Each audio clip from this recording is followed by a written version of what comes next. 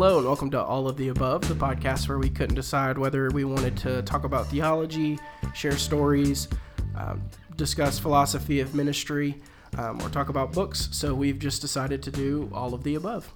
My name is Jonathan Franklin. I'll be your host for this episode. And I am joined by Jacob Witt. Hello. Hello, Jacob. How are you? It's been a while. I feel Honestly. like, how long have you been away? About a month. We got married a little over a month ago. We've been going a little AWOL since then, but definitely missing you guys. Glad to be back. Congratulations. You saw your Jeep pull into the office and everybody was like, is that Jacob Witt? Back to normal. Back like you never left. That's right. So for our burning first question this morning, I was finished Falcon and Winter Soldier. So it got me thinking about all things Marvel. I fell into a big Google hole last night figuring out who everybody was. So my question for you is two-part. One, who is your favorite Marvel superhero? And then two, which one is your favorite movie? That's tough. So superhero is definitely Spider-Man. I grew up probably 3 years old watching the old 90s Spider-Man show. So Spider-Man will always have my heart. But also, I don't know. I love the Spider-Man movies. But I think Thor Ragnarok is probably my favorite movie. It's so fun. Oh, absolutely. That one, I think that is by far my favorite movie.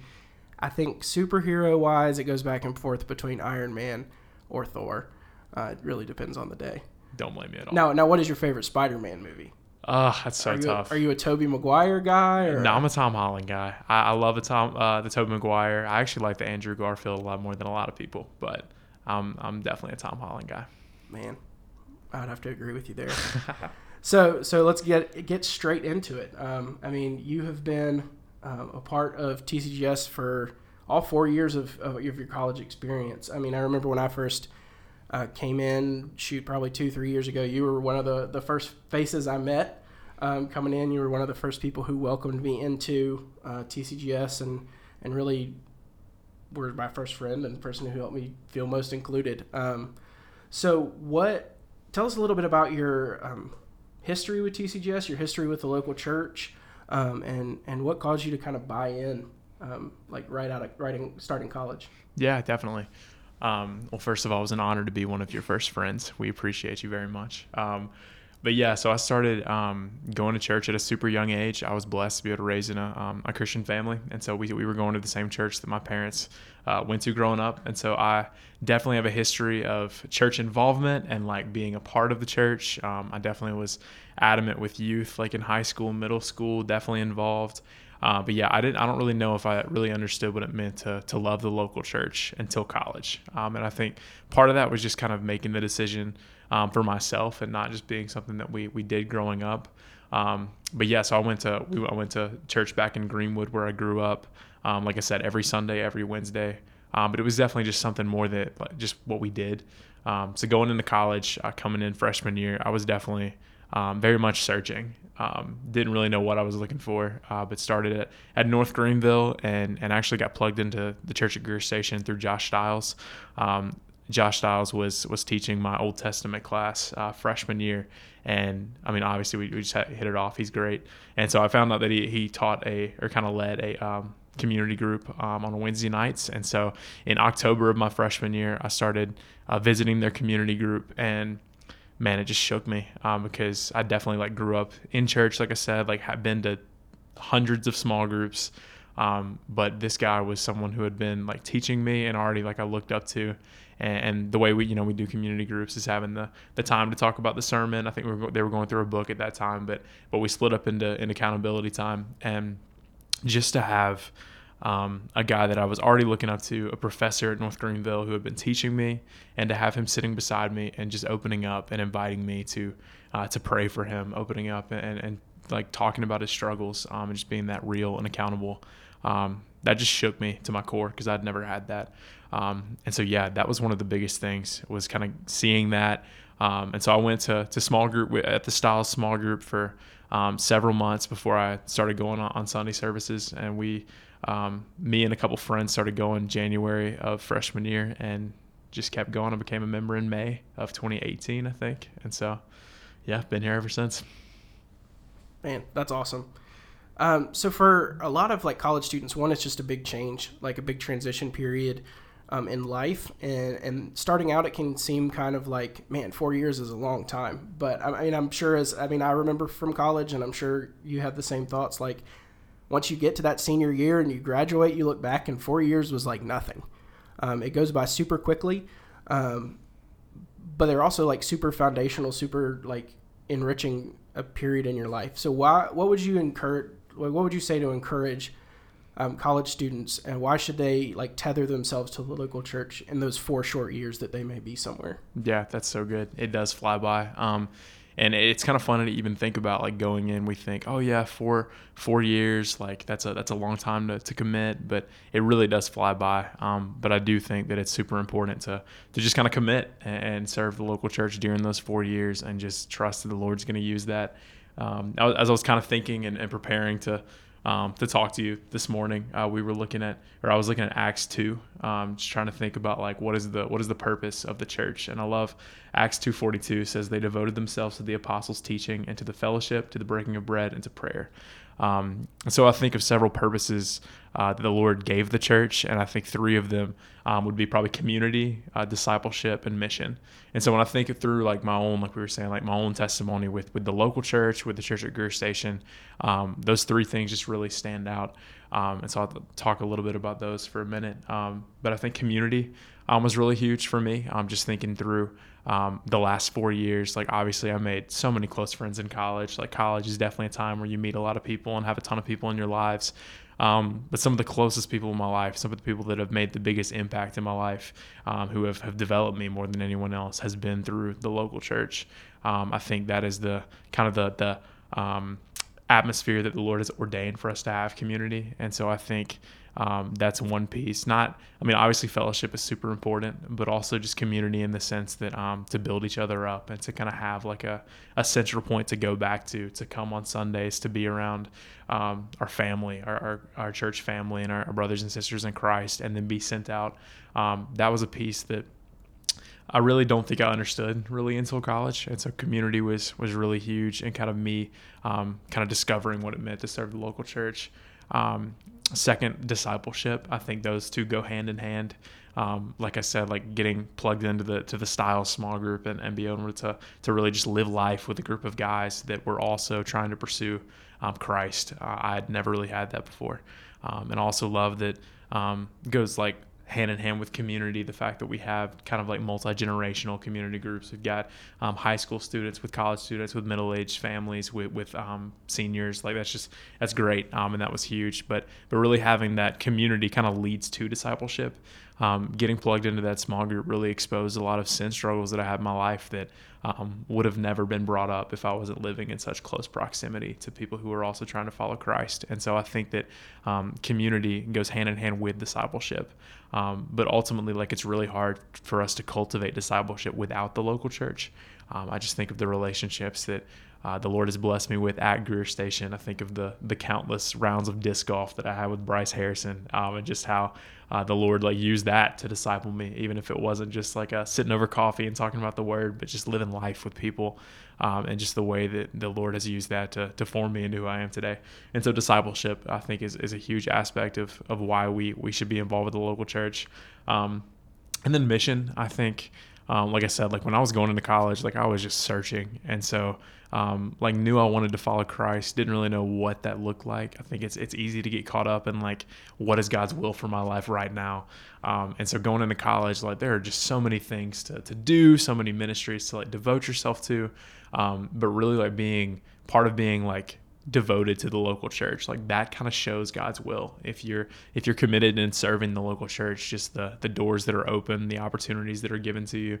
And so I think that getting plugged into the local church just kind of makes God's will for your life a lot more clear, is when you're involved in a community that is serving, that is practicing discipleship, that is evangelizing. I think that really just gave me a source of rootedness and mission as I was kind of searching for the Lord's will on my life in college.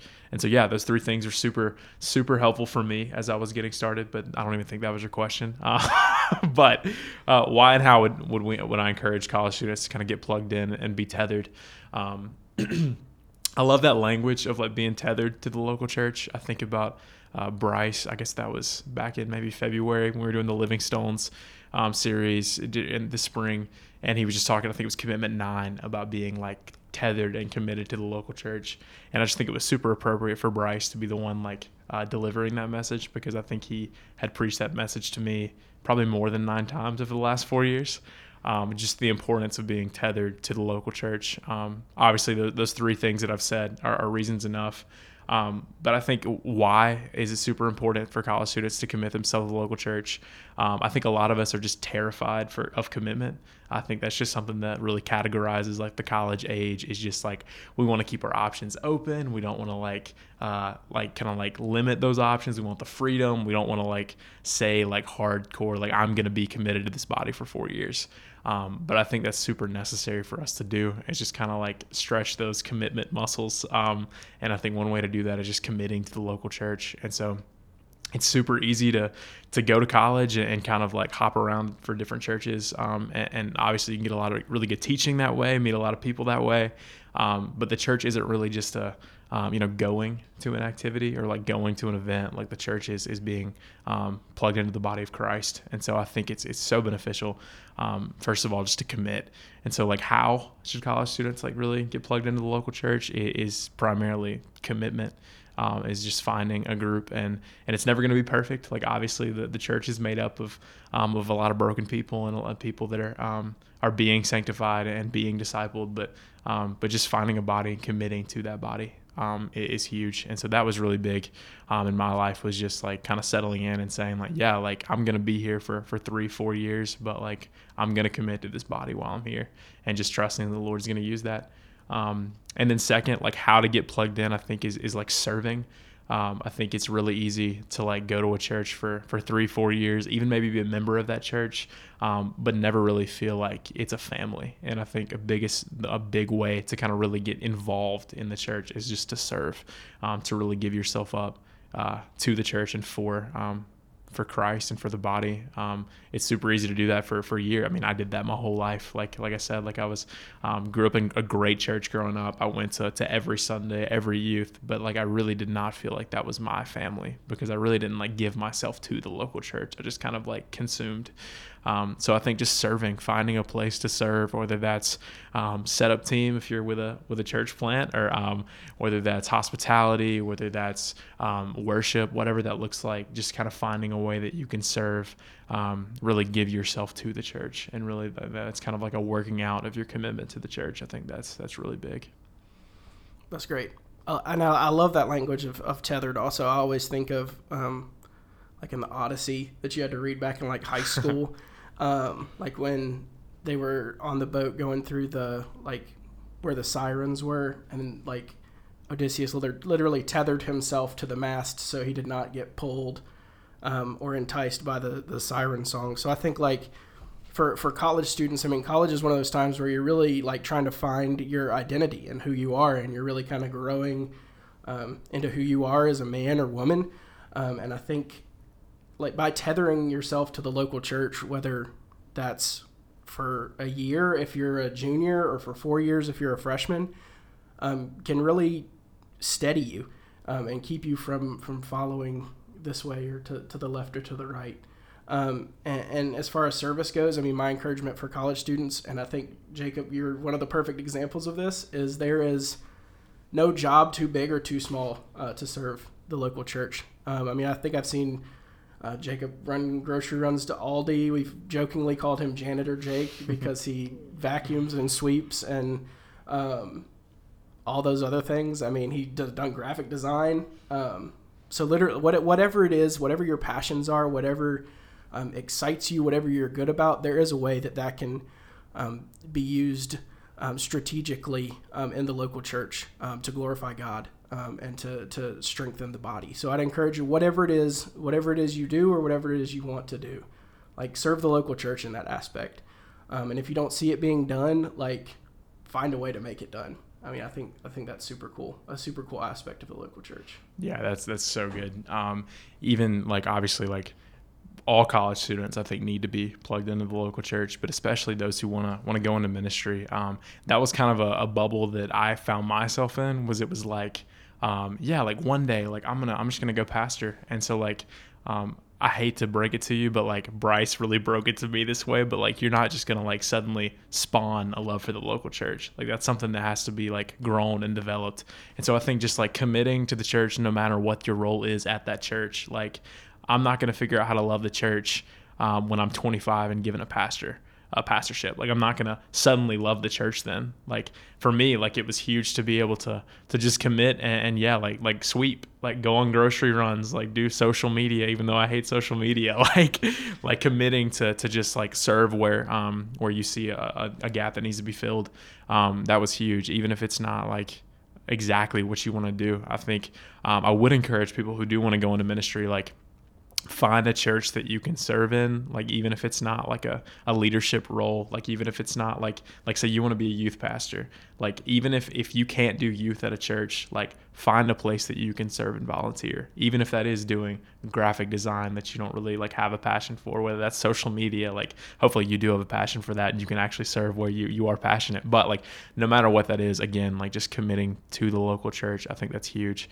And again, like trusting the Lord is going to use that. Like I had no idea when I was a freshman. I wasn't saying like, man, I'm gonna go to the church at Greer Station. I'm gonna commit to 4 years and the Lord's just gonna grow me. I didn't know what I was doing. Like if there's one thing that categorizes the last like 5-10 years of my life, it's just I don't know what I'm doing and the Lord is faithful. And so like just taking that first step, just kind of living closely with a group of believers and committing to a local church through membership, like the Lord is going to bless that. And so I would just take that first step, get involved, start to serve.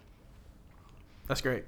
And so for the population of listeners and churchgoers who are not college students, how can the body as a whole really rally around college students as they tether themselves to the local church and really like pour into them for the 4 years that they're here? What are some practical ways that the body can kind of do that? Yeah, that's a really good question. I was trying to think through that again over the last couple of days, and I went back to I guess it's been a while back now. I guess it was about a year and a half ago. We went through Rosario Butterfield's book, The Gospel Comes with a House Key, and we were doing an equip class on kind of hospitality. What does it look like to give ourselves, give our homes, open up our homes, and use that for the gospel? And I was asked to lead an equip class on like specifically towards how can college students be hospitable, and then how can the church be hospitable to college students. And I remember just having the hardest time like coming up with the second half of that. I guess like obviously my like scope at that time, it was a college student, and so it was kind of hard to kind of get out of that mindset and think about how others can kind of pour into college students. But honestly, one of the biggest difficulties in trying to put together like teaching on that is because it's pretty simple. Like it's not like it's this 5-step plan for how to bring in college students to the church. Like honestly, I think it's as simple as just opening up your home. I don't think you have to have this super like in-depth college like philosophy, and you're gonna like bring in college students on Tuesday to have coffee and have like songs and a message. Like I think it's really just getting college students into the homes of believers in the local church. Obviously, like for people that know a lot of my story, like I was seeing the extreme like hospitality. I came in and interned with the church the summer after my freshman year, and Billy and Shannon Canada like totally opened their home up and let me live with them for that summer. They didn't even really know me at the time. They were just like, sure, we'll take in this weird 19-year-old. And so obviously I was able to see just extreme hospitality and have a young family just take me in and just let me live with them for the summer and feed me and just let me like kind of see what it looks like to be a part of their family.